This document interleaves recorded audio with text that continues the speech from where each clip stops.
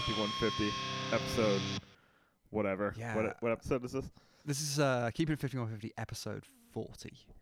I've been editing some of this together because the regular eagle-eyed listeners might have noticed a small gap between the top 30 bands, the top 50 metal bands part 1 and part 2. For about 4 months editing that. Yeah. It'll take you that long to listen to it too. Yeah. It's an adventure. Depression and anxiety will really they'll really fill up your day. So. But they're starting to announce like festivals for 2021, like just riding on optimism. Yeah. Like, you know. Just tempting fate. Yeah. So, yeah. And I know I'm starting to see some good unreadable logos for bands. Definitely. Like, this could be a good lineup. I'm not sure. Who knows? Like, I love it when the logo's so unreadable that they just like have it typed out at the bottom as well. It's better when they don't have the band name typed out, but they'll have like the city and the genre of music, and it's like, okay, I guess I have to just Google bands from that region to figure out what band this is. Kind of like sync it up. Chicago Gore Grind. All right, it's probably one of these 16 bands. Yeah, exactly. It's like, yeah, Reno Technical Sludge. It's like, all right, let's see what they got. Like, we were driving around today before we recorded this, and a Candlebox song came on the radio. Were you driving around in 1998? Yes, like, yeah, Far Behind came on. I don't know if you've listened to Far Behind in the last. I couldn't name a Candlebox 25 song, years. I know they're local heroes. So are they? Depending on where you are. Depending on if you're at a house of one of the people from Candlebox, local heroes. Yeah. Like, I thought they're from here, though, right? Aren't they? Candlebox? I think so. If not, they definitely wanted to sound like they were from here. So it's one of those two things. Yeah. It made me think that. I mean, it's funny that they're sort of one hit or two hit wonders. A possible future thing we should talk about is all those like way lesser 90s bands, like just like the Also Ran. Yeah. Have an Also Ran podcast. I feel like we mentioned Stabbing Westward quite a lot. So maybe not them. That episode may never see the light of day, or it might. I can't remember if that one is. Yes. Again, just to randomly talk about this, we did do an episode on. My fucking cat's going nuts. Stop that. Perfect. Well done. Such command and control. I don't think you understand how cats work. Like, you have fundamentally misunderstood the cat. I will do human. Whatever I want. Like, an episode on the movie Mortal Kombat. Well, I mean the movie and the soundtrack. I think that was the premise of it. Yeah. I don't know if it was any good because the movie is so fucking bad that it's. The movie's bad. Soundtrack also pretty bad. I don't know if we actually ground any fun out of it. I think we just both complained at each other for an hour and a half. God, we were both very angry that we had to listen to that 1.5 times through to have thoughts on it. Yeah, that might not. that might not make the grade. I guess if you're out there in 5150 land, let us know if you would be interested in hearing us make fun of lesser known 90s alternative bands and for a podcast. Sorry, and send in your suggestions. Like obviously better than Ezra, and Letters to Cleo. Oh my. Would they count? Yeah, there's a whole. Oh man, there was a bunch. Tripping Daisy, I think. The I Am an Elastic Firecracker record, which I've never heard, but every time you used to buy CDs in Vancouver, they would have every single CD store would have hundreds and hundreds of copies of I Am an Elastic Firecracker. It was that and Monster by REM just over and over in the used people did not hang on to Monster. They were like, yeah, Automatic for the People Part 2. I'll have some of that. Oh no, this. Yeah, I was reading an article where the used price for CDs of that is like it's worth negative money. Like no record store wants it.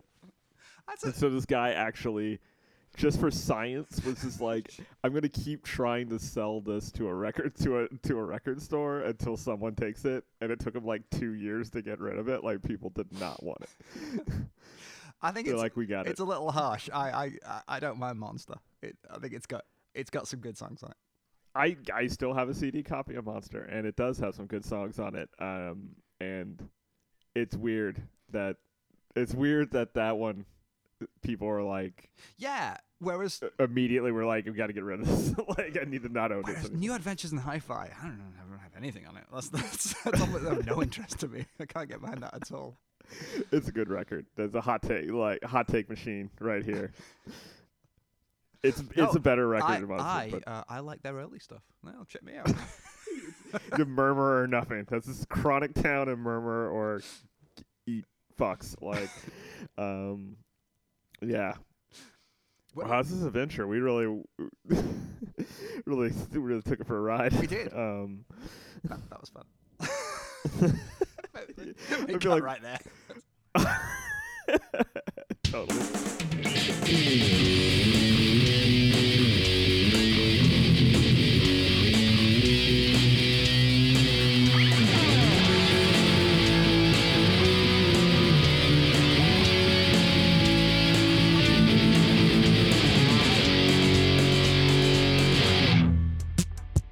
The body of Christ keep you in eternal life, 5150ers. You used to be young and cool and punk rock and not give a fuck, but now you're old and you listen to podcasts. You've probably got a 401k and switched from PBR to some kind of fancy red wine from Trader Joe's. We're not here to criticize that, we're here to celebrate it. Just because you used to listen to 7 Seconds and Minor Threat doesn't mean you're okay with letting other people put dog shit in your trash cans. But they do. Oh, they do. But what are you going to do? Catch them? Confront them? Make a suit from their skin? Not anymore. You want a passive-aggressive sticker to do the talking, and here at Youth Crew Labels, we have just the thing to keep your trash fresh. The sticker reads, "Putting trash up in this bucket? I don't mind. I don't care. Fuck it. Putting dog shit in my bin? I'll smash your fucking teeth right in." Use the code 5150 and we'll also include this alternative text. "I don't mind your garbage here. I will make it disappear. Dropping dog shit is less good. I'll kill your family. I'll play in their blood." Youth Crew Labels. One day they will pay.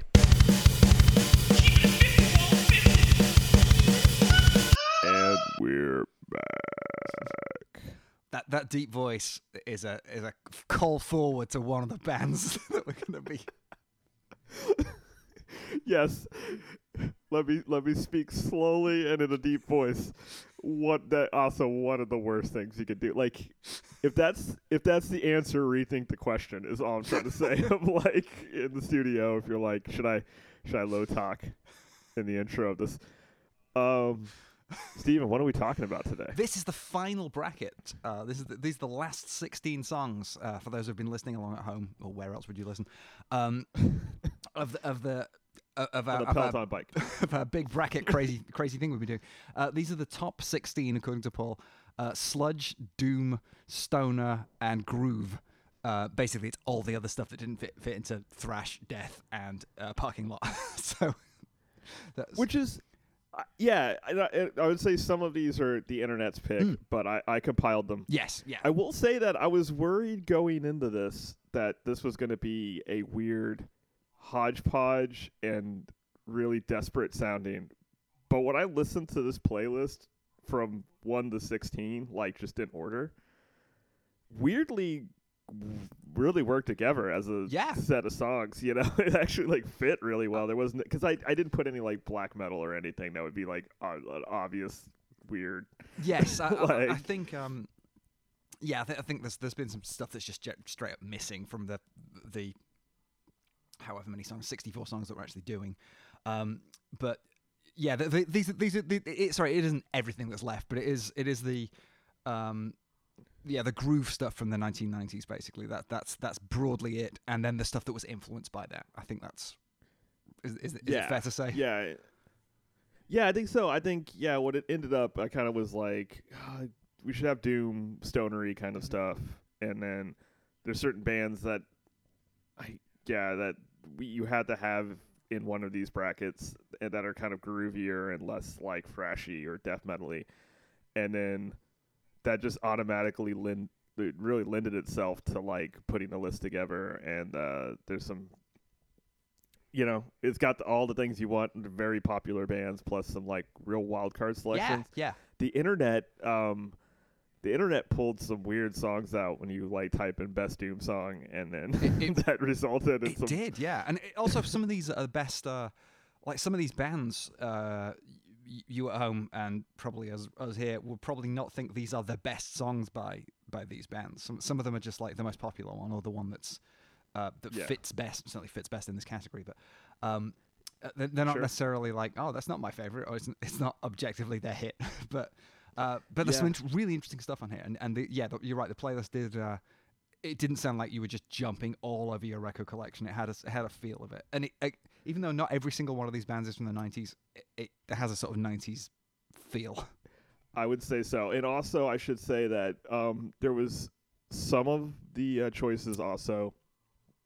I looked at the options and made some command decisions, because I think when I was putting this together, one of your notes, Stephen, was like, please don't just put like a 90-minute long Bell Witch song on here. Like, so when we get to one of these bands, their most popular, most famous thing would have blown, like, doubled the playlist length on one song, and I opted to not do that and picked, I guess, the internet's second favorite good man version of it. So point is, let's get into the shit.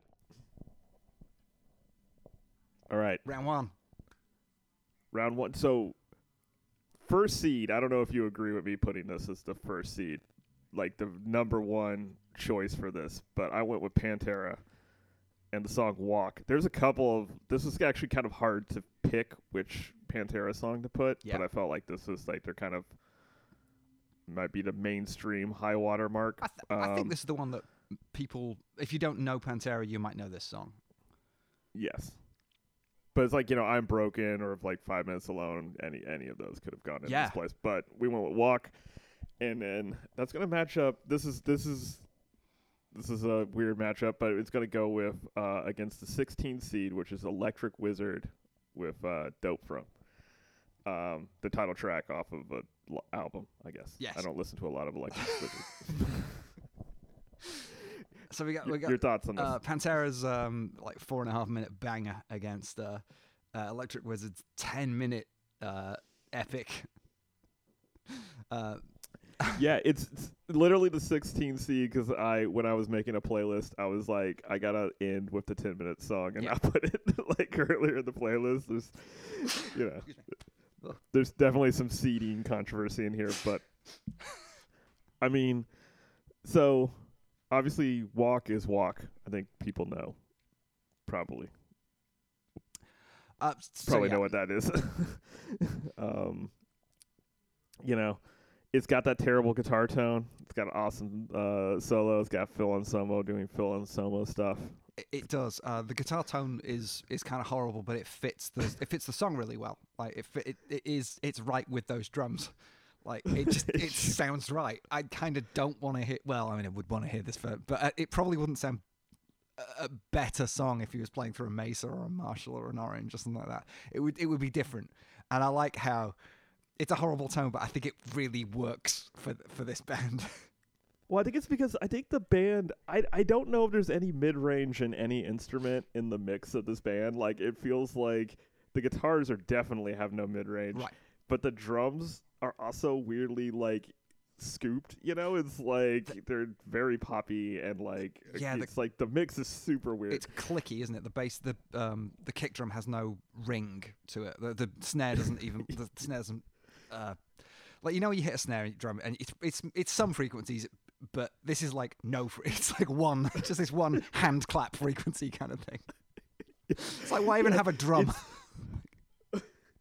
Yeah, so like we're making this sound like it's stupid, but like, and it kind of is, but for the song it works. Like, and even as I don't like Pantera that much, but Walk is like it's a thing, and you have classic just Phil Anselmo, just like chip on the shoulder lyrics, yelling He's not pleased. Be like, there are no standards anymore. It's like, apparently not. You're in many bands, so that's the thing. So yeah, it's like that hot fire. Like it's fucking a rad song, which is why I think it had to be the number one. I think it's a good song. There's lots of other Pantera songs that you could consider. Even on the on like you could put Cowboys from Hell. You could have Mouthful War off of this record, or Fucking Hostile off this record. The A side of Vulgar Display of Power is really good, and then the B side is full of like really forgettable nonsense. But the production of the whole thing, it's great. It all sounds like this. So they've got a really good sounding record with 5 or 6 good songs that are all front loaded on it. This is one of the better ones. Electric Wizard. I found actually before we get to it, I found it was, even though it's only 4 minutes, it was kind of dragging towards the end. I was like, this could be over. Like this is like you've just summed up my thoughts on every Pantera song that I've ever, like even the ones I like. I'm like, oh, this is a pretty good riff. Oh man, this is keeps going. Goddamn electric. Like, what are we doing? Like, yeah. Electric Wizard. Oh man! Speaking of goddamn electric, now this is a horrible guitar solo, but it's amazing. Like it's horrible in a different way. It sounds like that guitar's injured. Like stop making it do that. They're one of a couple of bands on here that like it's really startling, and it's startling if you listen to Pantera and then you go right to Electric Wizard. It's startling how full and fuzzy and detuned and crazy it sounds. Yeah. Compared to like the uber tight like metal riffage of Pantera or like a more traditional band. There's a bunch of bands on here that like production and guitar sound wise can be kind of thinner or something. But Electric Wizard is not a consideration for them. No. Like I don't know what's bass and what's guitar, and it's just one giant thing that's happening. Yeah, it's huge. It's I don't know how it's recorded. If it's multiple tracks of guitars, presumably, but it also sounds like it's going through a wall of amps. That every single one is mic'd.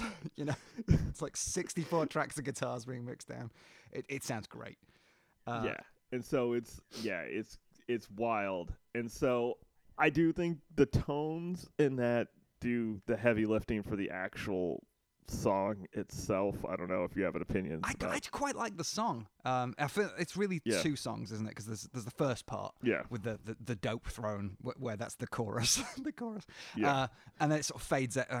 It fizzles out. There's lots of cymbals, and then it picks up again, and it might be the same riff, but then the bass is doing more stuff and like doing sort of like weird, like fills. And it sounds great. Like I was really into this. I think this is like I like some Electric Wizard. I like the one they put out a couple of years ago, Wizard Bloody Wizard. That was kind of Come on now. No, that had a couple of good songs on it. But some of the other stuff is a bit bloated and kind of goes nowhere. But I thought this was good. Yeah. Even though it's 10 minutes long. Is it good enough to knock off Walk in a head-to-head matchup? I prefer it to Walk. I'm not. When I first saw this, I was like, "Oh, it's gonna be like some weird, deliberate contrarian." Like, if it had been another Pantera song, this would be a lot harder. But I'm like, no, don't put Electric Wizard above Walk. I feel that that's such a weird minority view that I'm prepared to. Yeah, that seems weird to me. I don't know. I'm gonna have a hard time. I have a hard time with that. Sell me on that. Sell me harder on Electric Wizard. It's better guitars. I mean, I don't want to like stand completely on influence, but I don't see a lot of Electric Wizard shirts when I walk around the Tacoma Mall. Yeah, definitely that's see true. Pantera They are shirts. more of a cult band than Pantera. Are much more. They're like kind of Metallica kind of level of almost. Or they approached that, didn't they? There was certainly a lot of. Yeah, you go to a show, there's a lot of Pantera shirts. You might see Yeah, an Electric Wizard shirt if you go to, an Electric Wizard show. If you go to a different Doom band show, it'll be some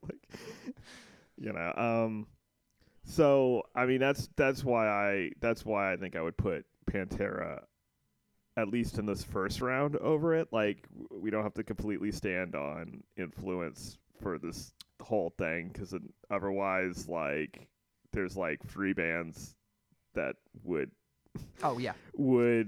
would be like, okay, well that is these are the bands that everyone likes kind of things. So I don't want to do that for every bracket, absolutely, or for everyone. But like round this, one, it does seem like it seems almost deliberately provocative to go, no, I like this weird cult band from Dorset that no one's heard of compared to fucking Pantera.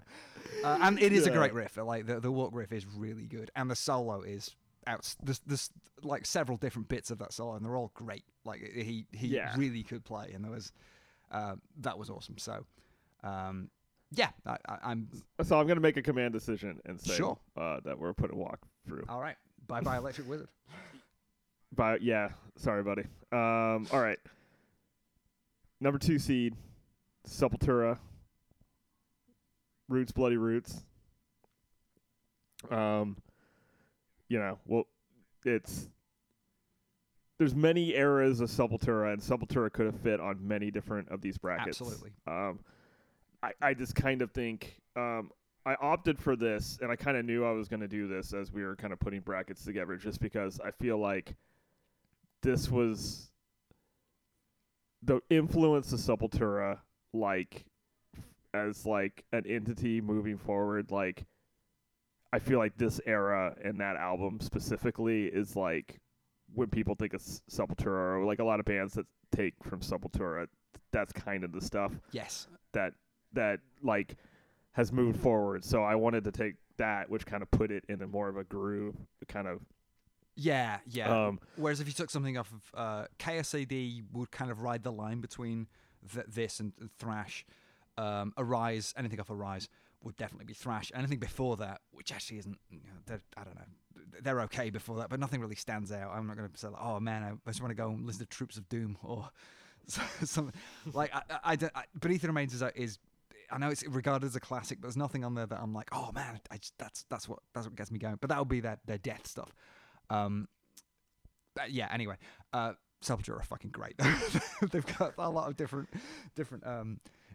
eras, and this is probably hugely important. Like this one really, I think this really influenced Slipknot. Like you can hear it in what they do, and a lot of the new metal bands and post 2000s just straight up metal bands. You can hear all this flavor of Sepultura coming through in their stuff. Yeah, so, totally. Yeah. So Roots Bloody Roots is going up against number 15, the 15 seed Unsane, with their biggest mainstream hit, Scrape. So Unsane kind of riding the line of the kind of metallic kind of noise rock almost kind of stuff, but which is kind of, they're to stand in for all those kind of like almost metal, like metallic, your Jesus Lizards and your kind of like those kind of riffs, like Angular. Helmet. Yeah, I almost had I had a Helmet song in here for a while, and it ended up just, they just never palm-mute enough. Where I was like, oh, is it metally enough? Like I don't, I don't know. Like yeah, so those kind of am rep kind of bands is a thing. Is one of the things that we didn't talk about. So Unsane is kind of the stand-in. They're my favorite of those kind of, you have your Helmets, your Jesus Lizards, your Cows, those kind of things. So cool. And Scrape is great. I mean, I think in this bracket, in this matchup, I think it gets destroyed by Sepultura, but like, yeah, I'm glad that they showed up. So, let's talk about Unsane first, because why not? Yeah. So I hadn't heard anything by Unsane before. I don't think I'd not consciously. I'm sure they've been played in places where I've been, but I hadn't listened to Unsane before. And they're great. This record really reminds me of there's a record by Entombed they did after To Ride, Shoot Straight, and Speak the Truth, they moved away from death and roll and did a record that sounded like this. It was all like this hardcore riffs and barked vocals, and it was like, man, this doesn't sound like them, and it sounds exactly like this. It's really good. It's much better when Unsane do this than when Entomb do this. I don't think they were very successful at it, and I certainly was not really into it when they did that. But yeah, this is a great song. Yeah, it's great. It also has one of the best music videos. If you ever checked that out, one? This is the skateboarding one, the one that they spent $200 on because they shot like a basement show of them playing, and then like got all this footage of people like wiping out on skateboards, and it's just that. It's just that's all it is, and it's great. And MTV played the shit out of it. And it's how I heard about Unsane, to be quite honest. I've seen that video. Unsane's earlier stuff is way more freeform, noisy, kind of. Like they would have like a riff and feedback, and like, you know, it seemed a little like it's a little looser. And as the band progressed and other members came in and out, they got like way tighter and getting to the point of kind of that Scattered, Smothered covered album where it's just like, I mean, this is tight riffs, just good riffs in there. So yeah, it's great. And also that guy uses a Telecaster. Enough respect. And a couple of different amps, and it sounds heavy as shit. It's like really heavy, like. Yeah, this did sound great. I like there's a weird effect that came in, like partway through the song. Like the song stops and then it's just the guitar, and then the guitar sounds really chopped up, or like a huge noise gate's been applied to it, so it's cutting out all the time, and it sounds really disturbing and strange. Another band does this, and we'll talk about that again. But it produces this really weird effects on the guitar, which sounds like, as I said, disturbing and strange. So I was like, this is cool. Yeah, it's good stuff. I would say, unfortunately for Unsane getting picked, they're up against fucking Roots Bloody Roots by Sepultura, which is absolutely amazing.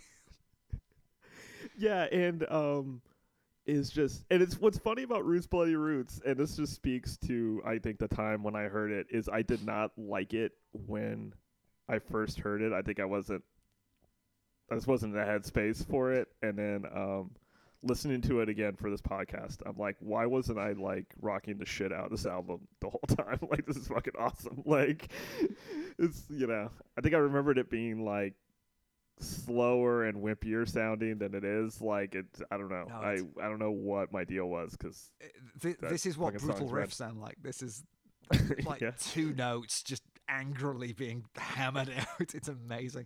And then towards the end where it stops and there's it's not even a bass note. It feels like some sub bass thing rings out. It's like bomb goes off. It's like, oh man, these guys are amazing. Yeah, and you can just feel. You could feel everyone taking that, like you could, or a whole segment. Again, new metal specifically. Yeah. It's like you could feel everyone just like stopping and being like, "Oh shit, okay, this is the thing." So yeah, I think that's Roots in a landslide, which is, you know, expected. Yeah, but that's a good Unsane stuff, and I will be checking out that record because that time. They're great. Okay. So the number 3 seed, this isn't my favorite, but I had to put it in here, and I feel like the internet would address it if it wasn't this high, is Sleep. Preeminent stoner band, like kind of one of the stoner bands. I wasn't gonna be. I could have put one of their Incredibly Long. I could put Dope Smoker in here. I didn't, because that would be intolerable to. Have you listened to Dope Smoker or Jerusalem? Like Jerusalem, I think, is just Dope Smoker but cut into 9 parts and re-recorded. I'm sure there's a fucking documentary to be made about this, but who cares? Have you listened to that? I tried at one point. Or I've tried, like, you know, I think when I first heard about it, when I first heard about Sleep, that was that was the one that I like. Oh wow! Got on the internet, and that was my like, let me try it, and then I was like, nah. Like, now, to be fair, I just think that this isn't. and this is gonna. I'll try to be objective when we do this matchup. I just think this isn't the kind of sludgy, stonery stuff that I like personally. Right. Like it's just like not the Sabbath worship. Like what if Sabbath, but like but more repetitive and longer. Yeah. Like it's just like not my favorite. Like so. I haven't even mentioned the song yet. This is incredible. this is like a sleep people song on the edge right of here. their seats. Which one is it? So I went with the internet's consensus other than Dope Smoker, which is Dragonaut. Yeah. Is that? I think it's the first song on Holy Mountain. It might not be the first. It's on Holy Mountain though, which is their debut. I think it's their debut record. Sure. I keep second guessing myself. Just speaking confident sentences like a politician. yeah, totally. Get in there. And we're gonna match this up with the 14th seed, which is Neurosis, and Locust. It's cutting off. Yeah. Locust Star, is that right? I think it's Locust Star. Yeah. Okay, so and we'll talk about both songs. Neurosis is on here because there is for a lot, like you don't have Mastodon or maybe even Baron, like a lot of the like sort of the metallic but more progressive or weirder or like dissonant kind of sludge bands. Like Neurosis is the thing that they get name checked a lot by. So I felt like I had thinking bands.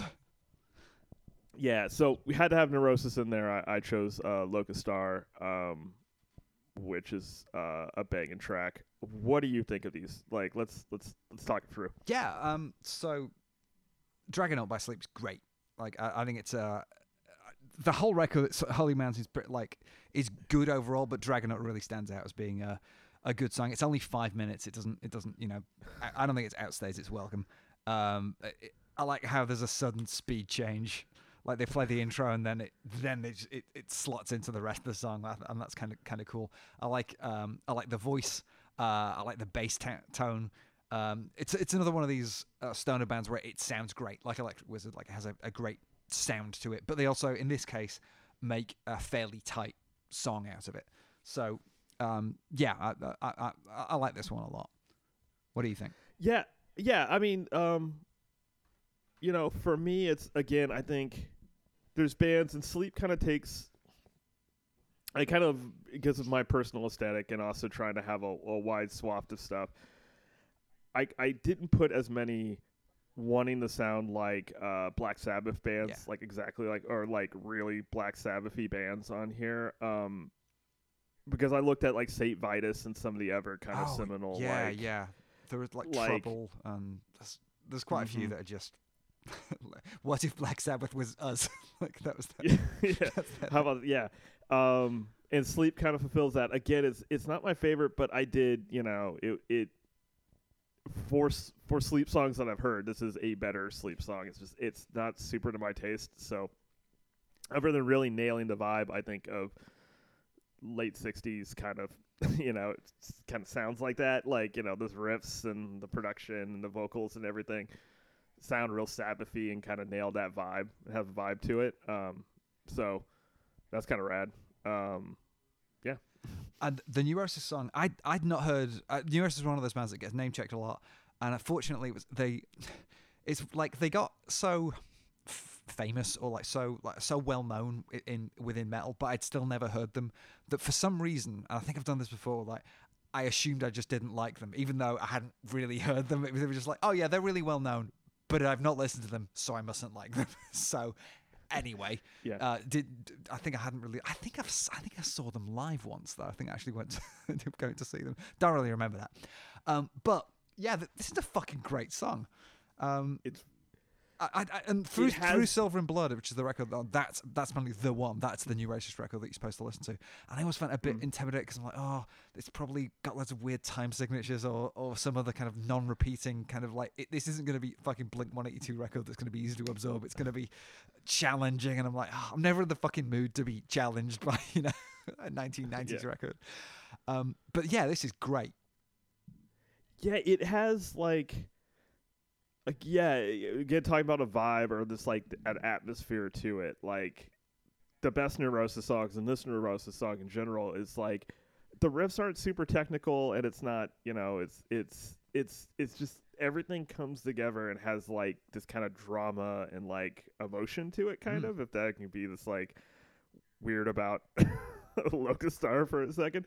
It just feels you can see why not only like Thinking Man's metal but also just like weird emo screamo bands like Envy and stuff probably were really into like Neurosis, and sometimes they can get a little like Neurosis as a band can get a little much because they'll do things like put out albums that you're supposed to like multiple albums that you're supposed to play simultaneously and shit, and it's like, all right, pump your brakes. Like just put out good albums. What are we doing? But Locust Star was one that like I definitely was like, I think Sleep like wants you to vibe out the Dragonaut, but I was more like kind of swept away and vibed out to like Locust Star. Like I maybe again part of this is my own aesthetic maybe, but yeah, like the guitar tones, the whole like it's I don't know, it's incredible. I'm super into it. I find it really hard to pick between, to be honest, but yeah, maybe Neurosis because like for a band that I'd not heard very much about, it's like I was more impressed by that than I was revisiting Dragonaut, which I know I like. And they did some other stuff actually. Sleep. They did the Sciences last year's mini album 2 years ago. That was good as well. But yeah, I think Holy Mountain's really where they sound the best. And yeah, this is probably one of their best songs. So it was well chosen. But yeah, I think maybe Neurosis beats it. Okay. All right. You can totally though. I know I trumped you on Electric Wizard, so at any point if you want to trump my picks sure. for whatever reason, I don't think that's going to happen in this next matchup, which is our 4th seed White Zombie, Thunder Kiss, 65, which is a very very important song for a young Paul Morgan, and then that's going to match up against number 13, I think Heroes to Many, and from our neck of the woods, the Melvins, with the song Honey Bucket. Your thoughts on either of these? Let's start with the Melvins. So yeah, when that song first starts off, it has that guitar thing I was talking about that Unsane has, where did you notice this? Like it's almost like a tremolo applied to it, or a noise gate or something, and it's like that's not how that's supposed to sound. That's really weird. I quite like that. And they were playing some really weird off-kilter riff at the beginning. It's like either not in 4/4 or it just sounds odd, and then it slots into the actual riff, and you're like, oh, this is fucking great, and it gets to that headbanging part. Of all the Melvin songs I've heard, and I listened to this and a few others on Houdini and a few others on the one before that was the other hit. Is that Gluey Porch Treatments? Or no, it was the one with it's Stoner Witch, I think. Stoner Witch. Oh yeah, Stoner. Yeah, totally. The Melvin stuff, it's really hard to get hold of, but it all kind of sounds the same. Like they have a couple of different. I know, and definitely Melvin's fans are going to mention us on this, but it's like I know that they have a couple of different like radical changes in kind of musical direction throughout their career. We picked, I think, the direction that makes the most sense with this list too, which is like that period where they stopped being a hardcore band and decided that they were gonna like low tune and play like weird slow sludgy like stoner riffs and like yell. Yeah, this sludge is definitely what this is. Like, I think this is probably very influential to a bunch of other bands to certainly get this sound. Like they have a great sound on this record. Yeah, in considering I think that record came out before your Electric Wizards and stuff. It approaches that level of like low tuned fuzz wall of death kind of like. But there's crazy. There's more to riffs. it though, isn't there? Than just the low shit, like just playing at like a Sun amp, just cranked. There's almost like the. Like Unsane, how they're not down-tuned stoner band. There's something. They're, as you said, abrasive. This is both. Yeah. This is the super detuned stoner and horribly abrasive, which is great. Totally. It sounds great, and it's a really good song. Yes. Fortunately for them, they're up against White Zombie's Thunderkiss 65, which is mint. It's so fucking good. It is. I never get sick of this song. Yeah. And it's one that, like, on paper seems like it shouldn't super work because it's got one good riff and then the guitars play, like, just pretty much a guitar solo. Yeah, and it's a shitty kind of bluesy thing. It's not the rest of the time. Like, there's just, like, it's like we'll play this good riff and then we're going to start, like, just, like, noodling and then we'll go back to the good riff. And it's like, and, you know, this is before Rob Zombie, I think, mastered the studio techniques that allow him to scream in different keys. And so he's kind of just, like, screaming in one key. He's just got the one thing that he's doing. And it's great. And it's incredible. There's, like, dumb samples in it for no reason. Yes. It's the best. The samples might be my favorite part. I don't like, try anything. I just do it. It's like, yes! I don't care what movie this is from. Yeah. It's the best. And it's, you know, I don't know if this was the obvious. I know for a fact this wasn't the obvious White Zombie choice. No, I think the record that came after this had more hits on it, and you could even make a case for Black Sunshine. Although I think, to be honest, on a less extra record, it's got to be Thunderkiss 65. It is this, It is this. Yeah, most people would say, well, you got to do Supercharger Heaven, or you have to do More Human Than Human is the song that people actually like. More Human Than Human was their hit. Supercharger Heaven's the thing that people like. Yeah. No one's like do Electric Head or whatever, but like, so I think those would have been the obvious choices. And also, and no one's writing for their weird period before they became like an actual like metal band. No, and they were just like, I don't think anyone's also going for pick one of the B-sides of fucking Astro Creep where it's just this long sort of jazz odyssey of like, we've run out of ideas, guys. Like, how about no good riffs and just some samples? Yeah, there's that, and before they can afford samples and like custom amps and Ivan as Iceman's, it was just like, what about like Soul Crusher is like 90% feedback, like it's just like not great, right? Like, so like, you know, those two albums are definitely peak White Zombie, and I could have picked the bigger hits, but man, Thunderkiss is just, in my opinion, the best thing. It's great, that they did. and it's one of those riffs where, like, even as a junior guitar player, you can pick it up and just play that riff over and over again and never get sick of it. It's great.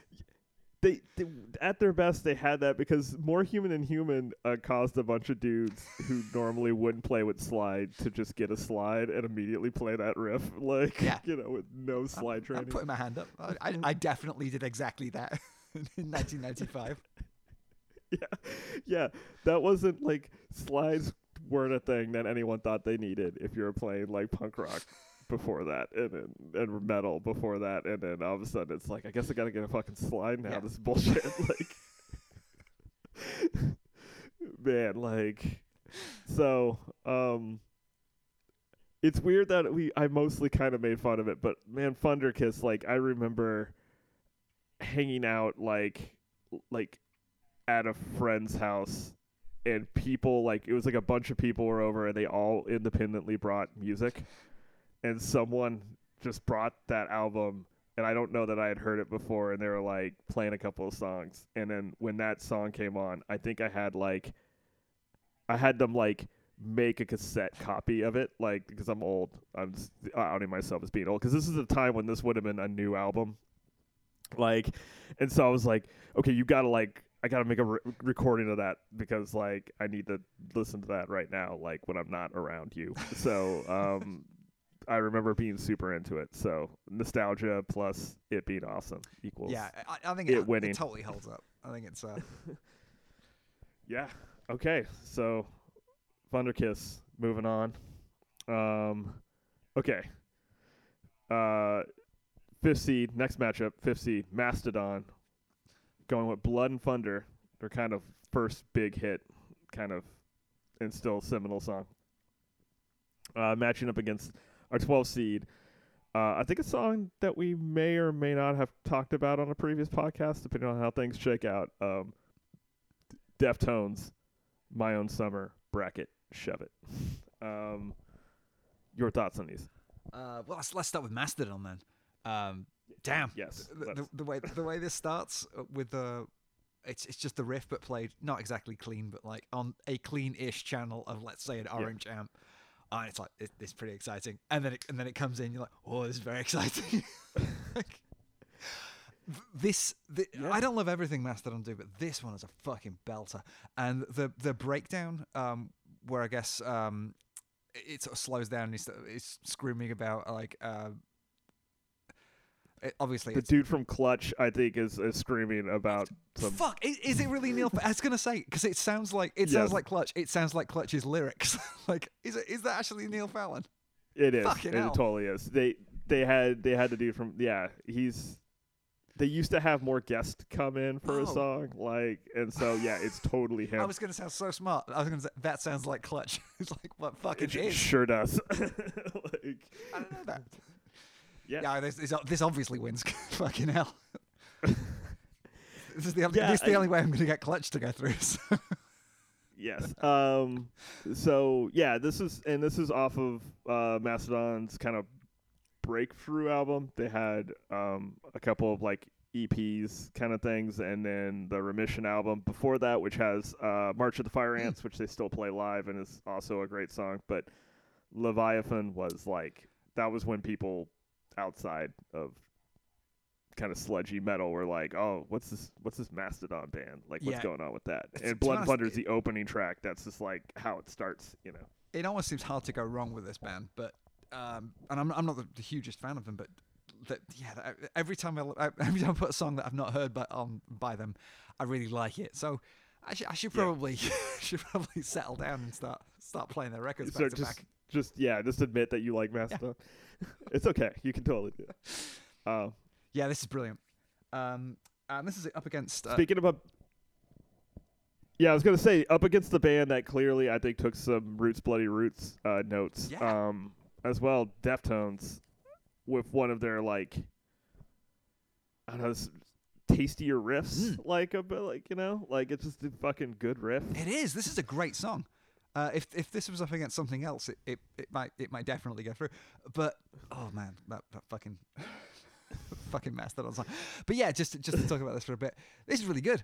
I like his weird voice. That's a very in the verse where he's really like he sounds all injured, like he's all breathy. He's all Trent Reznor and sad. Yeah, this is a really good song. And it gets it done, and it doesn't outstay its welcome. I like when the last chorus comes around. That's good. And it sounds heavy. It sounds heavier than you would expect. For some reason, I never think of the Deftones as being a particularly heavy band, but yeah, this kicks ass. It does. It does have. We should just. I don't know if we might be retreading stuff depending on if that podcast ever sees the light of day. I think that we talked the one about where we just song talk about My Own Summer, shove it for an hour and a half. Yes. Yeah. The My Own Summer podcast. The drums. If we could just talk about the drums for a second on the song. That snare is very high. It's like not a particularly heavy drum sound. It works in context of the song, but it's got a real like tapping on a Pringles can kind of sound, which is like I think like a very 90s thing to do, like to. Yeah, maybe it's like a grindcore like piccolo snare that they just put in this band. Yeah, it's pretty crazy. Like, again, it works in context of the band, but in any other context, that you would ask that dude to tune the snare down just a little bit. Like, it's a real like Saint Anger vibe. It's happening. not that bad. No, it sounds better than that, but yeah. I agree. I like both of these songs. Like, yeah, I would listen to either of these songs like in a heartbeat. But got to be Mastodon though, right? Yeah, I would agree that it feels feels like you have if one. Yeah, I don't know. Blood and Thunder. You got the clutch thing. You got the yelling. You got the sweet riffs and the harmony, like the harmonized riffing. Oh and yeah, it's that just burly and it's great. Does it actually have a guitar solo, or is it just that harmonized riff musical interlude bit? It's like a musical interlude bit. It's not. I don't remember like a shredding fucking solo. No, but it kind of it stops Yeah. to like play a riff. It just keeps adding harmonies to it. Like it's just That's right. Suddenly there's so many harmonies to Yeah. it, and it Maiden sometimes do a similar thing, but they usually also then go into an actual guitar solo. And this doesn't, does it? It's almost restrained. like. Yeah, in that way, they hadn't quite gotten to the what if we played really long guitar solos phase at this point in their career. Eventually, there's like Mastodon songs that just have they just have like real guitar solos. But at that point, I think they're still like, oh, we gotta keep this pure and just have weird leads and riffs. I liked it when metal bands had a thing about like we can't do guitar solos. They're for like show off metal bands. But the guys could all like really fucking play, so they just wrote really hard riffs. Totally. Okay. This is I should say that this is the point in the list where it might start getting I don't know, it might be a wash. There's a lot more wild cards coming up. So or bands that maybe aren't as rad. Things are starting to spread out quite a lot now. We've got some very strange things coming up. We sure do, starting with our 6th seed, Meshuggah, Do Not Look Down, versus number 11 seed. This is a little redundant because we already have Pantera, but let's do it. Lamb of God. Shit. Laid to rest. Laid to waste. Laid to rest. Yep. Laid to rest. I will say I put Meshuggah in here. I'm not actually a super big Meshuggah fan, but people are. Yes. You know what I mean? Like they get name checked. They started that Gent thing. Yeah, well, they started that whole Gent thing. That is the giant thing now. And that is people listening to Meshuggah and trying to figure out what Meshuggah's doing. Yeah. Because it's somewhat impenetrable on first listens a lot of time. This particular song isn't super impenetrable, but other Meshuggah songs can be slightly brain-boggling. Yeah, this one wasn't too baffling, was it? I think it's not straight 4/4 all the way through, but it seems to be like a riff you can, if not play, then at least understand. You can listen to it and go, okay. Yeah, it sounds great. I've not heard a production like this before. I guess it's like 7-string guitars, maybe detuned to something, or maybe that's just how 7-string guitars are tuned. And it's really tight. It's like really noise gated in the sense of everything sounds perfect, like it stops on a dime kind of thing. There's no leaking feedback or buzz or anything like that. It's like this is surgically done. Like Mutt Lange has just gone in note by note and arranged everything perfectly. It's like machine crafted kind of stuff. So it has a great sound. So all it needs once you crack that, then you just need to put a good song on top of it, and this is pretty good. It's not exactly my kind of thing, but and they do the I'm sure you want to point this out, the Alice in Chains trick of not mentioning the song title, don't mention the song title, and then right at the end. I was gonna bring that up.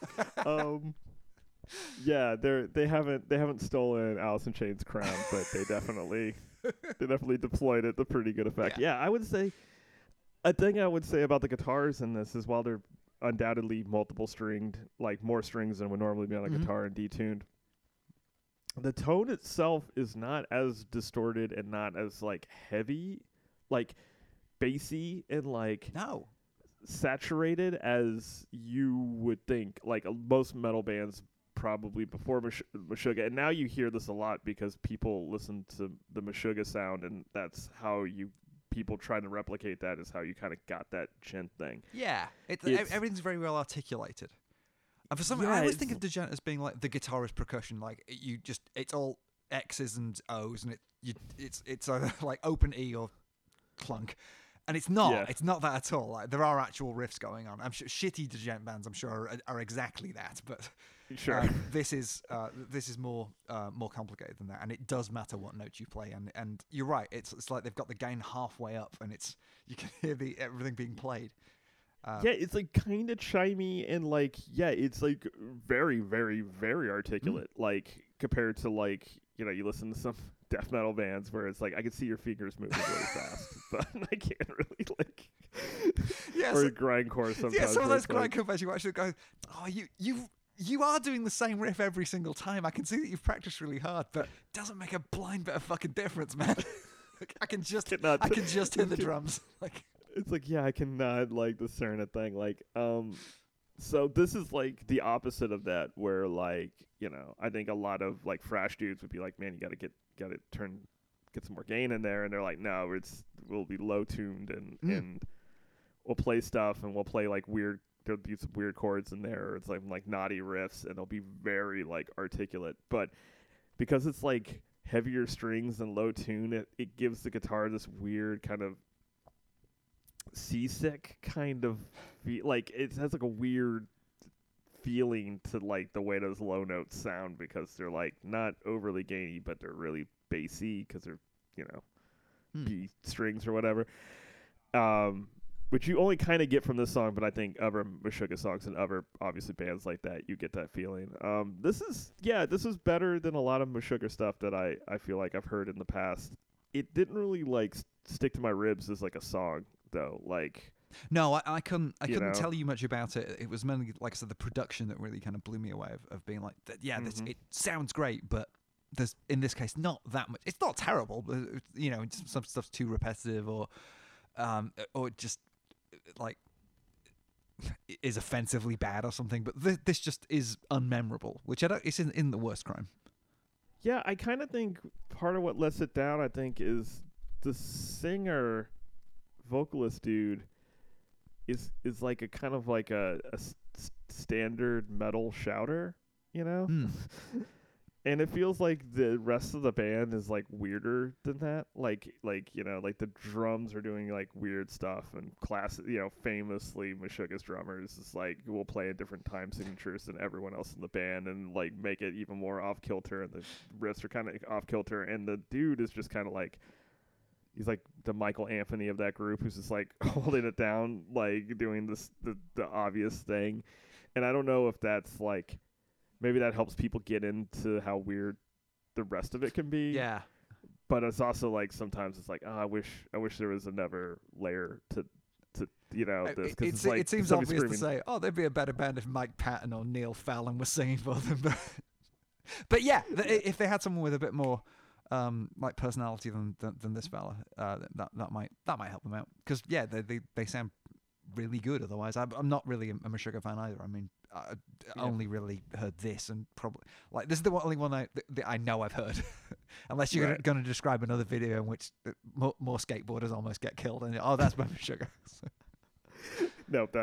As far as I know, I don't know if they've done music videos. If they have, it's probably them looking pensive with too many strings, really concentrated on them riffs. Some weird minimalist like.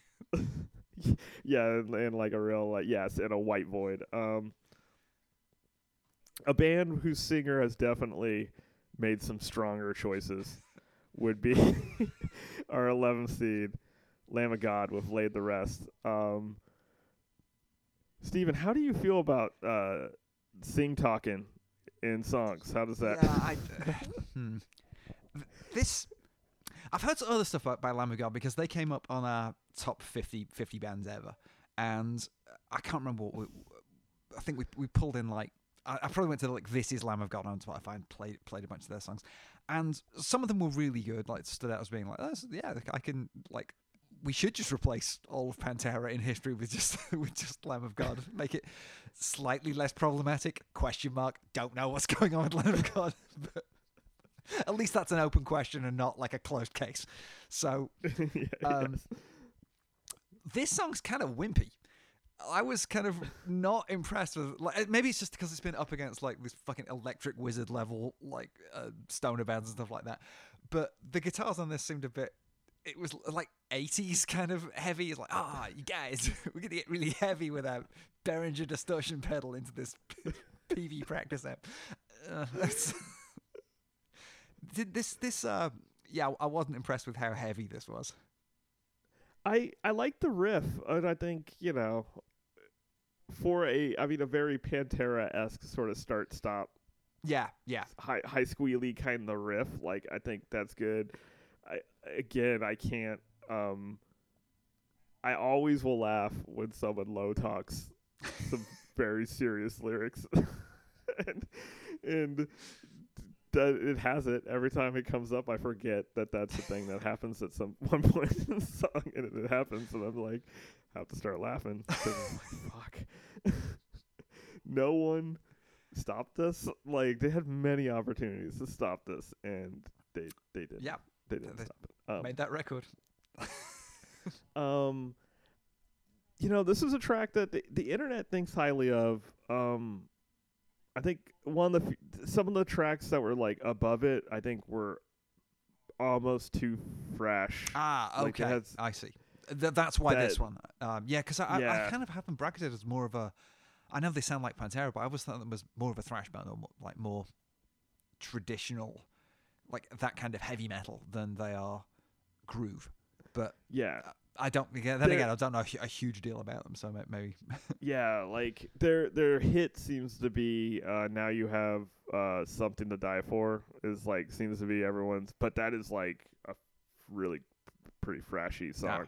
So I had that laid in and I listened to it and I was like, we need something that like grooves a little harder.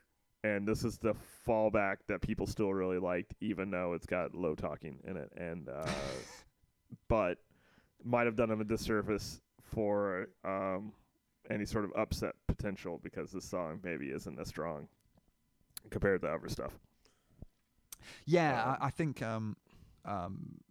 other Lamb of God songs would beat that Meshuggah song for me, but I think in this case, it's just not very good. So I'd put the Meshuggah song above it. I don't know. Wait. Yeah, I'll go with that. That seems fair. Moving on because we're making a meal out of this. 7 seed might be too high, but I did it anyway because I like the song and fuck it. I was making a bracket. Is The Sword, who toured with both Lamb of God and Metallica at one point. And Mastodon, The Sword right? with. I don't know Mastodon. I don't think fuck. Mastodon was on that bill. Oh no, I thought I'm I sure thought the Sword and Mastodon all played together. They probably have as well. That would make sense. The Sword with how heavy this axe, very 70s sounding production that we'll talk about. Going up against the Tim Seed Baroness, Take My Bones Away. What do you reckon? So I like both of these songs. When they start, I think they sound very similar. Like when the Swords start, and overall they don't. Like they're not similar sounding bands. But right at the beginning, when the Swords start up, I'm like, I was like, oh, is this the Baroness track? No, this is the Sword. There's something about the twin guitar attack at the beginning of both those songs that I think sounds similar. But if we focus on the Sword for a bit, yeah, this is good. this is some well written. It's not exactly stoner, but it approaches. It's more 70s stoner rock than it is anything else. I think it's that sort of vibe. Yeah, but it's heavier than it doesn't. It's not like Fu Manchu or something that has riffs. There's still like a metal aspect to it, but it is definitely like The riffs are crunchier than Fu Manchu. Fu Manchu's riffs are nice and rounded out and Sabbathy. This is a bit more, has a bit more attack or something. it has and it's like chuggy still, Yeah. but it is like bell bottoms, long hair, mustaches. Yeah, this is the Let's band do that Cliff this. Burton should have formed.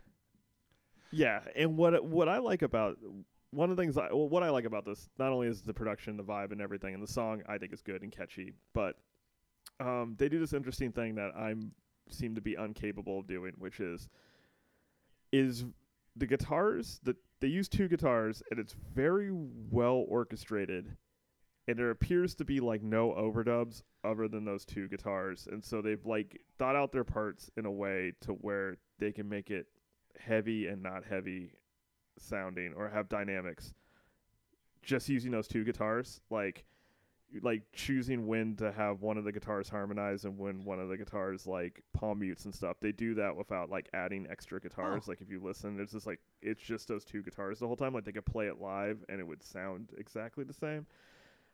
That's just well crafted. I don't know if anyone else would care about that, but like I'm kind of like, normally you would, for people who don't play music, normally you would like, if you want to put a harmony on something, you would maybe keep a rhythm guitar going down and just record an extra harmony. You wouldn't necessarily like stop playing that riff to harmonize. Like you wouldn't necessarily do that when you're recording. That can sound great as well, and that's generally what that's certainly when I've tried to record more complicated stuff. That's what I do. But yeah, it is cool when you hear a band accept the limitations of like, yeah, but really we're going to have two guitar, or even like we're going to have one guitar player. So the solo goes, the rhythm guitar drops out and it's just solo over a bass. That can sound great. And similarly with two guitars, you've got even more to play with, and you can have a chugging riff with a solo over it, and then a harmonized bit with no chugging riffs, and it's really as you say, dynamic. It shows. But you don't. It doesn't call attention to it, and it sounds right, and it shows that they like really. It's well crafted. I just appreciate the craft of that, on top of the fact that I think it just like nails the vibe that they were like. It nails that 70s shit that they're going for. Like it's, you know, it sounds like it would be in like a Ralph Bakshi movie or some fucking, you know, or some fantasy shit. Like it just sounds right. So I think it's rad. Another band that is very considered with their tones. Not as stripped down, obviously, as Baroness. Like, Take My Bones Away has many sections and many awesome guitar tones throughout it. If you enjoy fuzzy octave riffs and, you know, weird interludes and stuff, obviously the song's pretty rad. I think it'd be hard to argue that this isn't a better song in the sense of like, this is another really well crafted song. It has lots of different parts to it. The intro isn't. The intro sounds like it might be the verse, but it isn't. It's like a separate intro piece, I think. It's the solo. I don't know if I think it's not even a guitar. So I think it's a bit like the Mastodon thing, where it's just some really cool instrumental harmonized riffing, and then there's some synths come in. And you're like, oh, this is the fucking best. Them synths, and a really catchy chorus. And the riff itself sounds like it's tapped. Like it sounds really hard to play. It sounds like it's like it's all out. It's like it's got to be at least 2 octaves. That riff. It's mental. Like it's not what you sit down and fucking play. Like it's crazy. So I'm really into this one. And like I said, the chorus is great. Yeah, Baroness does this thing where they have a really interesting. There's a lot of harmonized guitars in it, but they pick interesting intervals to harmonize. Again, not getting too like weird music theory-ish on it, but like it's not the like it's not the obvious way of doing it. It's not the 101 kind of like, oh, I'll just get, you know, do the fifth kind of thing. It's like they have a weird way of kind of putting that stuff together and like formatting stuff. And sometimes Baroness like can be a little long-winded. That's my only kind of dig on Baroness stuff. Yeah, I don't like their records all the way through. I listened to, I think, either Yellow and Green or Purple or the new one, and I find them hard to get through, and they are long. But when they have a hit like this and Shock Me, and there's a couple of others. Wait, the Kiss song? Yeah. Ace Frehley, yeah. Shock Me, like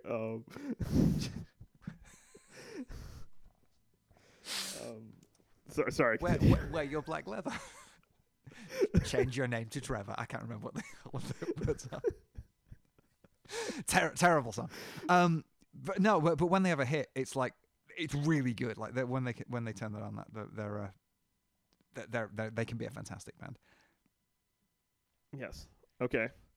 So do you think they were fantastic enough on this song then to pull the upset, take out the sword? Yes, I do.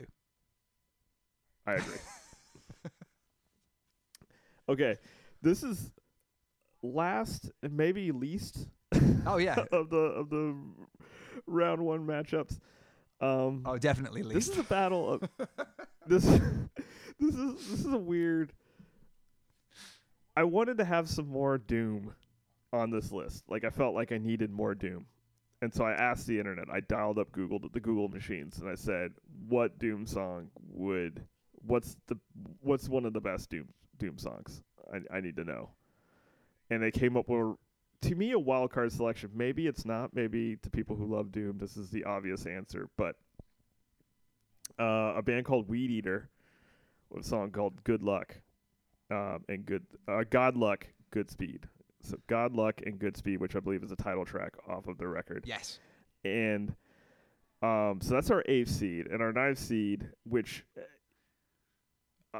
probably a more courageous person or a person who didn't have ideals like me would have put this band much higher, but I just can't do it, is Tool. Hard to deny Tool's influence and impact on music. I'm just not... Yeah, but it's fun to deny it too, so... Yes. And I chose kind of, I think, one of their first sort of breakthrough songs off of the Undertow album, a song called Prison Sex, because I think it's one of their better, even though production kind of lets them down a little bit, I think it's one of their better kind of riffs, and it's a tighter composition than their later stuff that can get a little cumbersome with being super long and redundant. So we got a Weed Eater Tool matchup for 8 and 9. Yeah. I guess it's a battle of who's the least bad. Continue. Go ahead.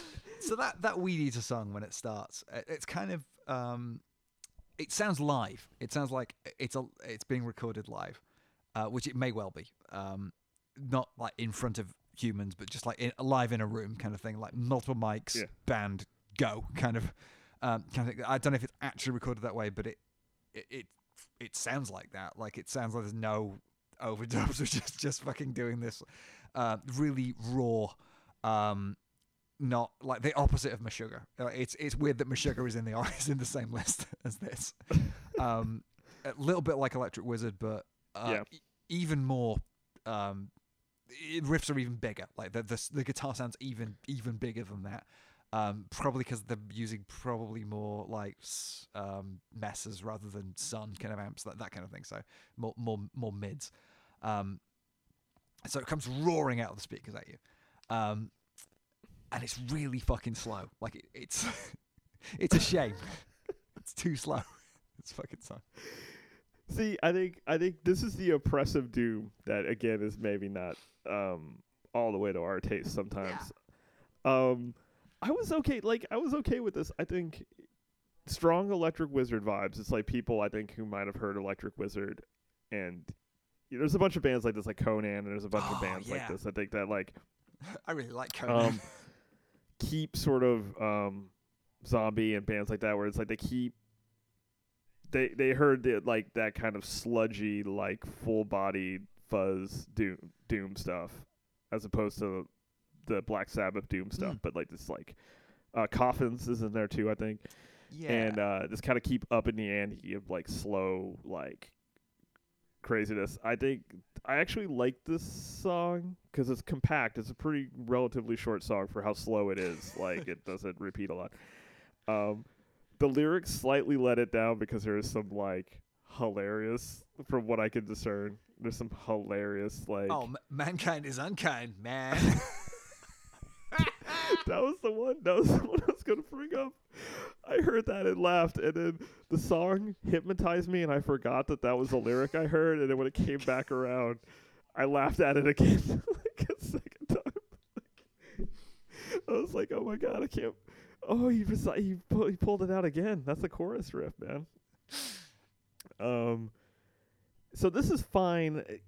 If the internet hadn't thought that highly about it, I definitely would have put something else here. It's not like I was like, Weed Eater has to be on this list. If anything, for bands like this, Coffins is kind of my preferred. Weird, slow, super noisy, super... Yeah. I've like heard a couple of things by riffs. them, and I think in my case, I'd put Conan just because... Partly local pride. They're from Liverpool, but they're also really good. Like they got some fucking ridiculously heavy. They call themselves a caveman battle doom is their particular brand, which I think incredible good, stuff.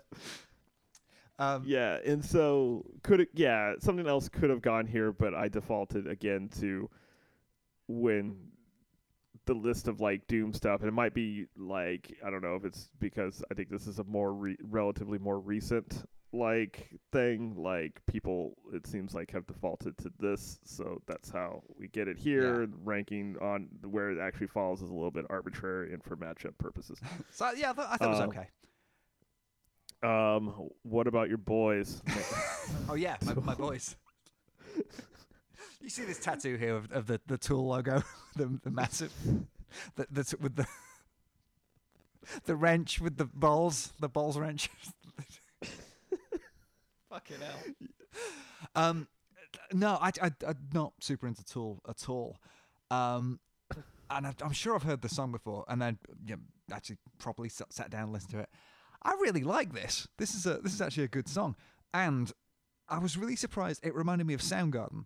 Like his voice in particular. This sounds going to sound weird because you never think of Chris Cornell and Maynard James Keenan as sounding in any way similar, but they kind of does on this song. Like he articulates and sings really clearly.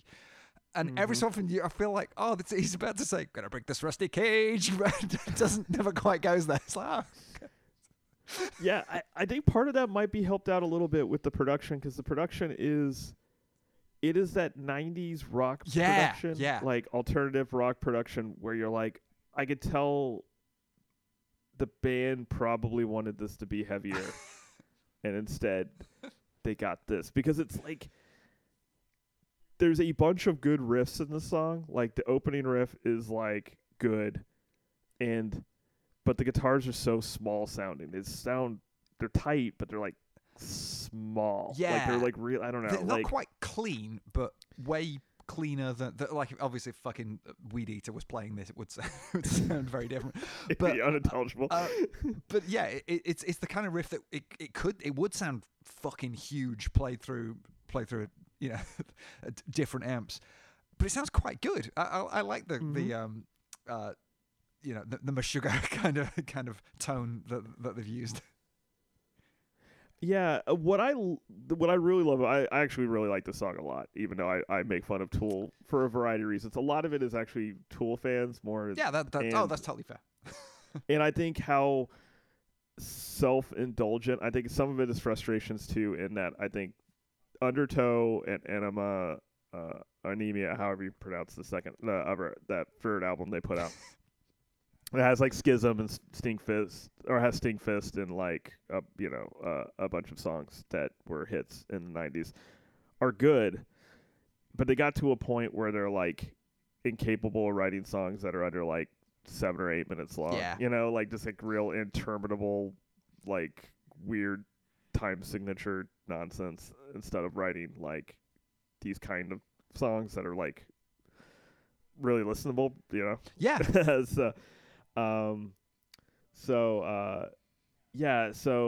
And did I ever actually say the name of the song that we're talking about? Yeah, Prison Sex. But we'll just make that very clear. Okay, we're talking about that. Yeah. So off of Undertow. A thing that I love about this song is actually it's got a good riff and it's got a catchy chorus that's messed up, everything you want out of a 90s alternative metal album. But it gets to this breakdown where I found some temporary sanity in this part, and the chords are like really major and dramatic on that part. Like it just like the song just sort of switches, and I think it sounds really, really cool. Yeah. Like again, it's never like songwriting craft thing. That's just like that's really cool the way they did that. That sounded a bit more like almost grungy or like alternative, but northwest alternative kind of like from here kind of band. Sure, Which totally. they're not, are they? I'm not sure where they're from, but I know they're not California. I know they're not a local hero. So yeah, this is a really good song. I think it's a better song than Godluck and Goodspeed. Okay. Even though we need to have the sound is a little bit more to my taste, but I think this is straight up a better song. Okay, so let's just all right. So we've finally gotten through. Yeah, we got into that. We the opening thing. So let's put the pedal down work through this next Ruthless this efficiency. these next matchups. Okay. So starting from the top again, Pantera's Walk versus Tool Prison Sex. Where do we come out? I have to cut these massive pauses while we think about it. Yeah. I might go Tool, actually. I'm surprising myself a little bit. It's funny, but Pantera and Tool, I just like. There's things I don't like about the bands or like about either of those bands. And I think they're both uneven, like over like all their albums, and so they're not my favorite metal. Even neither of these would be in my top metal bands of all time. And so we're matching them up. It's weird, but they're also both of the like mainstream wise, I think, most like influential like or listened to metal bands. Yeah, that's true. Since the 90s. And so it's funny that we immediately got to this sort of like this is definitely like the mainstream like this is the conversations that happen in basements probably from time to time since like 1997. I think I would give it to Tool because I think Prison Sex is a better song and I think is a little more thoughtfully composed maybe. Yeah. And it doesn't have Phil Anselmo. Yeah, bonus marks for lack of Anselmo's. So I'm going to drink some of Maynard's, his Vineyards wine and just toast to their success in this round. Our next matchup, Mastodon, Blood and Thunder, going against White Zombie. Oh, for fuck's sake. I was hoping this would happen later. So this is the Battle of the Thunders. Like, this is an elemental battle. Oh. Yeah, this is really hard. I'm tempted to go Mastodon. Here's why I'm going to go Mastodon. And this is some of this is maybe slightly arbitrary or whatever, but I've talked a lot about craft, the songwriting craft in this. Yeah, you couldn't really give it to White Zombie of the kind of like, what if we have a riff and some samples? Yeah, the fact that they sort of defaulted to they got lucky. The fact that they defaulted to like just noodle, like it seems to be the direction to the guitar player was just like noodle a bit. Like that's where I'm like, I feel like Mastodon, they labored over Blood and Thunder. They've not wasted any notes on this song, have they? And yeah, maybe White Zombie have. It's honestly that was close though, but you're right. If we apply the rule of songwriting, then Mastodon's in a walk. But the two songs back to back, which is best? Yeah, man, this next round's gonna be interesting when we get to that. But first, we gotta decide who wins out of Neurosis, Locust Star, versus Meshuggah, Do Not Look Down. Probably Neurosis, I think. With the end where they got three different voices all shouting and screaming over each other. That sounds pretty good. Meshuggah do that one thing.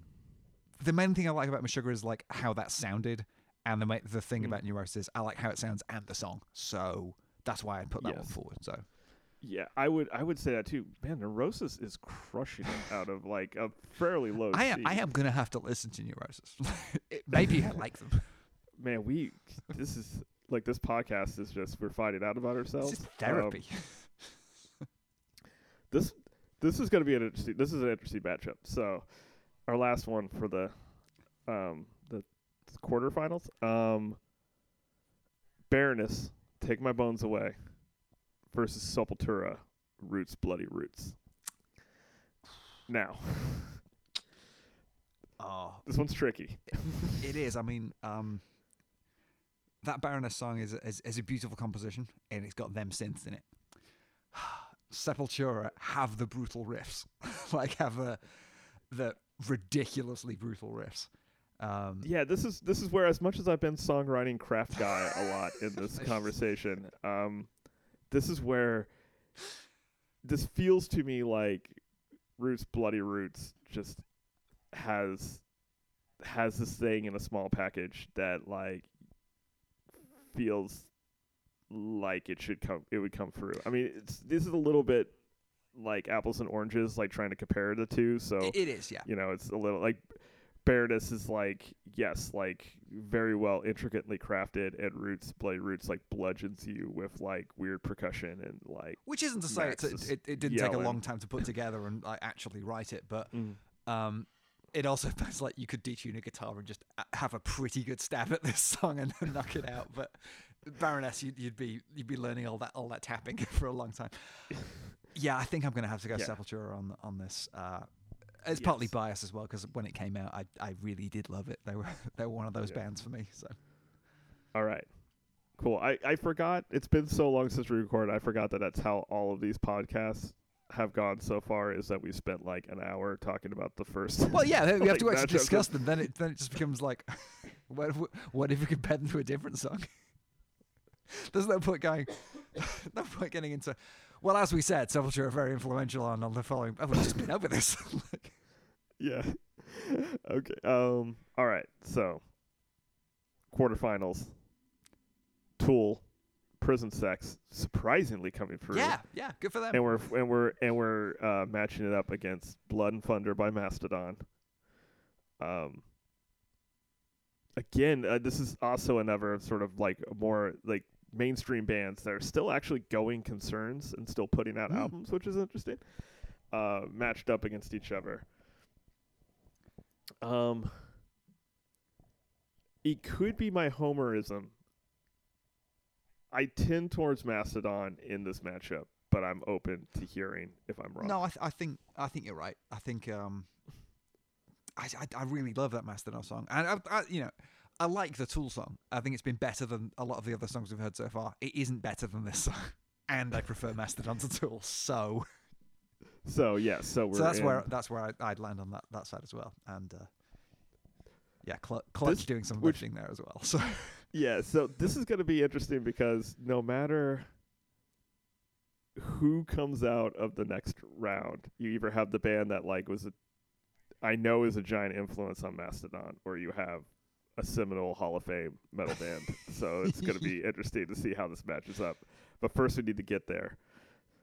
So Neurosis, Locust Star versus Roots, Bloody Roots by Sepultura. It's so hard. Do we flip a coin? Like, what are we doing? Like, how are we doing this? I'm biased towards Sepultura just because they're a band I'm more familiar with. So I know it has to just be this one song though. But I think that's okay. We've talked about, influence and influence and impact is important, and Neurosis is influential to a very small or a smaller selection of like musicians and things. I think right, there's bands who like Neurosis, but Neurosis isn't a household name, and they never broke through in a way that like. No, so Sepultura are the bigger band. I also think they've managed to influence people at every different stage in their career. Like they were an influential death metal band, they were an influential thrash metal band, they're influential in this period. This thing that they did. I don't think they're necessarily as influential now. They put out a record, was it this year or last year? And it's still pretty good. They're still a going concern that do stuff. Maybe Neurosis are as well. I have no idea.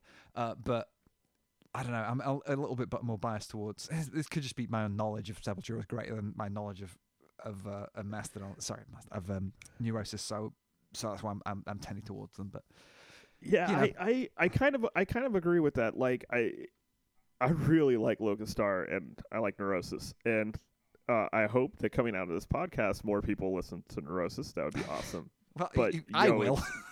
Yeah, but it's Roots, Bloody Roots. Like I feel like, you know what I mean. Sometimes I do. Yeah. Sometimes the front runner is a front runner for a reason, and we like all the other front runners have like washed out of here so far, which is like really interesting about this list and the way we've like come at it. Especially compared to, I think, other brackets that we've done, which have like been much more chalky. Right from the beginning, it's going to be fucking Angel of Death versus Battery. Like, it was... Yeah, or it's like, are we really... Is Iron Maiden really going to go out in the first round? It's like, no, Iron Maiden's not going to fucking go out in the first round. What are we talking about? So, Yeah, this has been a hell of a mix so far. And having a weird selection of bands that are hard to compare and bands that are spread across. Like, I think it's kind of easy to compare two shitty thrash bands. I think we compared like Death Angel to Dark Angel. I don't know if we did that, but let's say we did. It's like, yeah, they sounded exactly the same. Neither of them are any good. Who cares who wins? And now it's like, oh well, it's Mastodon versus Sepultura, and it's fuck, that's not easy. These guys are totally different. Well, So guess what? let's get to that. Yeah, so that's gonna happen. So this is it. This is for not only for all the marbles for this bracket, but it's gonna lock in what our four pivotal metal bands that have to fight it out. Let's just recap what those guys are. Yeah. I think it was Number of the Beast by Iron Maiden. Yes. Was it Battery by Metallica. Was it not Angel of Death? It was Battery. Was it Battery? Okay. Oh. It was Battery. And then, it was odd. It was like I wanted Carcass, you wanted Pig Destroyer, and the winner was At the Gates, Blinded by Fear. Yeah. Jeez. I think it was Blinded by Fear. I think it was Blinded by. Wasn't it Blinded by Fear? I think it's the opening track on Slaughter of the Soul, which I think is Blinded by Fear. I'm positive. Leaving all this in. Fear. You can always, it was totally Blinded by Fear. So At the Gates, Blinded by Fear, Wild Cards. So that is the 3 out of the 4 that are in the finals for, I guess, most awesome metal song. We didn't really woodshed the title of this. No, we don't know where did. this is leading. we just we take 16 down to 1 4 times and see what happens. Yes. I guess we should really do another 12 of these and then. Yes. Well, we could get in there. So that means but the black metal one's gonna be brutal if we did that. 16 black. We're gonna get 16 black metal songs down. Rap rock and. Straight new metal. Okay. That's a nice way of stalling because either Blood and Thunder I don't want to do this by either. Mastodon or Roots Bloody Roots is going to go through to the finals. But we have to figure that out, and that's hard. Yeah, this is this really isn't easy at all. I'm tilting towards Mastodon, I think, just because it has the songwriting craft and it sounds good. Roots Bloody Roots also sounds really good and has some songwriting craft in the sense of like, it didn't just emerge. It was written by humans. Yeah, well, it didn't hatch out of an egg, but certainly. But it is a lot more brutal. I like that too, but just comparing these two songs, they're both so good at what they do. I might prefer what Mastodon do to what Sepultura do in this case. What do you think? I agree with that. I do totally agree with that. And I think so. I guess, and they're both influential bands in their way. I think the thing that Sepultura, kind of what you alluded to in the previous matchup, what you allude to is they were influential on multiple, like every phase of them as a band has sort of been like an influential thing. I think Mastodon is one of the biggest kind of metal bands going, especially for like kind of, again, Thinking Man's Metal or like more complex sort of borderline prog kind of sludgy kind of whatever they do, right? Yeah. Them Baroness would certainly be in that list. I think Mastodon are quite a bit bigger, but there's a sort of new wave of bands now that are weird and smart and some of them are not even.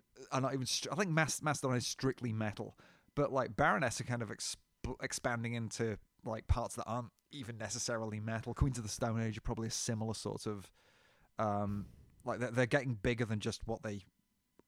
Yeah, the they were genre started out as a stoner rock band, kind of, and then now they're just Queens of the Stone Age. They're like their own thing. Like they're just transcended that.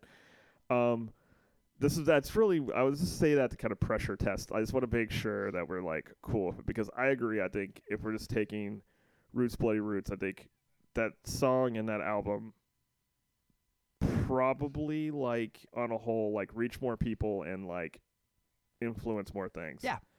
But if we're looking at songs, man, Blood and Thunder is a thing. Like, it's just like, Yeah. it's just like, it grabs you and, makes you want to punch people in the face, and it's fucking great, right? It really is. And like, certainly I know which one I've listened to more. So like, I kind of, my heart says Mastodon as well. Yeah. But I don't want to just like, but I own Mastodon shirts and I've seen Mastodon a bunch of times. So I'm not trying to like it just be like, it's the band I like, right? Like, so I want to make sure. I think I'm more of a fan of Sepultura, but I think in this case, it's Mastodon have a better song. So okay, we're gonna do it. All right. So yeah, so they're the winners. They're the winners of this bracket. We'll follow up. Yeah, I don't know how we're going to close this thing out. Okay. So Mastodon did it. Phil the 16's done. Blood and Thunder is your winner for this week. Yeah, bands potentially missing from this list. Oh yeah. There was quite a few. Clutch were the one that, but it turns out Clutch did sneak in and win. Deaf Heaven, Converge, Caius, Fu Manchu, Corrosion of Conformity, a bunch of those sort of like those kind of sludgy, stonery kind of bands. Yeah, thinking about it, if I could go into the Wayback Machine, I think a COC song should have gone in the Weed Eater spot. I don't know if that would have changed. Oh, right, yeah, that could work. Changed. It is. This was a great list, and it was really fun to pick over some bands that I'd not heard before. It's just that there were sometimes there's some obvious ones that you're like, oh yeah, it would have been it would have been good to talk about these guys as well. But I'm sure we can somehow create a fake reason that we need to talk about Fu Manchu on this podcast at some point. So yeah, or Nebula, which is pretty much Fu Manchu minus the one guy because his band just quit and formed another stoner band.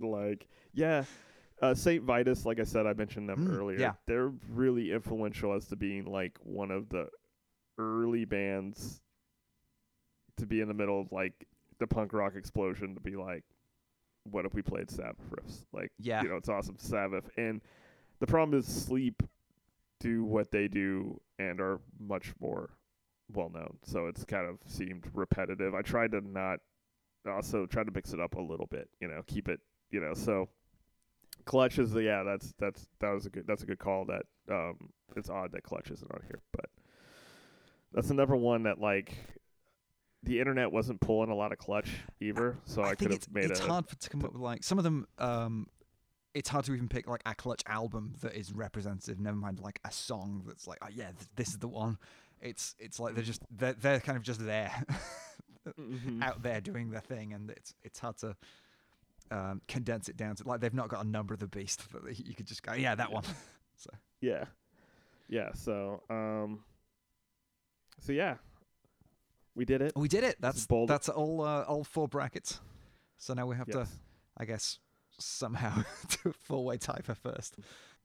I guess one other thing I would note before we wrap for the day, for everyone out there, is second installment of our book club. I don't know if we've ever actually gotten to actually closed the loop on the first installment of our book club. At this point, we would have, right? Maybe. It depends if that made the cut. So I think it's pretty funny. Okay. I think I listened to that one. So most likely you all have heard our previous installment winner. It's Time is a Flat Circle. It's all weird. Steven and I are going to... Steven has already. I am going to listen to the audiobook version of Dave Mustaine's book, Rust in Peace. There's a surname. It's to something that, like right? Rust in Peace, : the punishment due. And Dave Mustaine wrote a book about making an album. And it sounds hilarious. And we're going to talk about it in a couple of weeks. Yeah, that's a goodie. It's the making. If you Google making of Rust in Peace book, that's the one. It'll be the one that come up. It's the one that came out this year. So this is forewarning. If you want to take part in us making fun of / celebrating this ridiculous literary achievement. You have some time, but we'll devote a pod to that. Just want to give everyone a minute to read that and have a heads up about it. So, Book Club Part 2, Rust in Peace by Dave Mustaine, and presumably a team of ghostwriters, because I doubt Dave Mustaine penned that entirely by himself. I'm sure he dictated it and then walked away and started a internet startup or whatever he does when he's not writing. Goes oppresses people. Listens to Sad Wings of Destiny. Peace.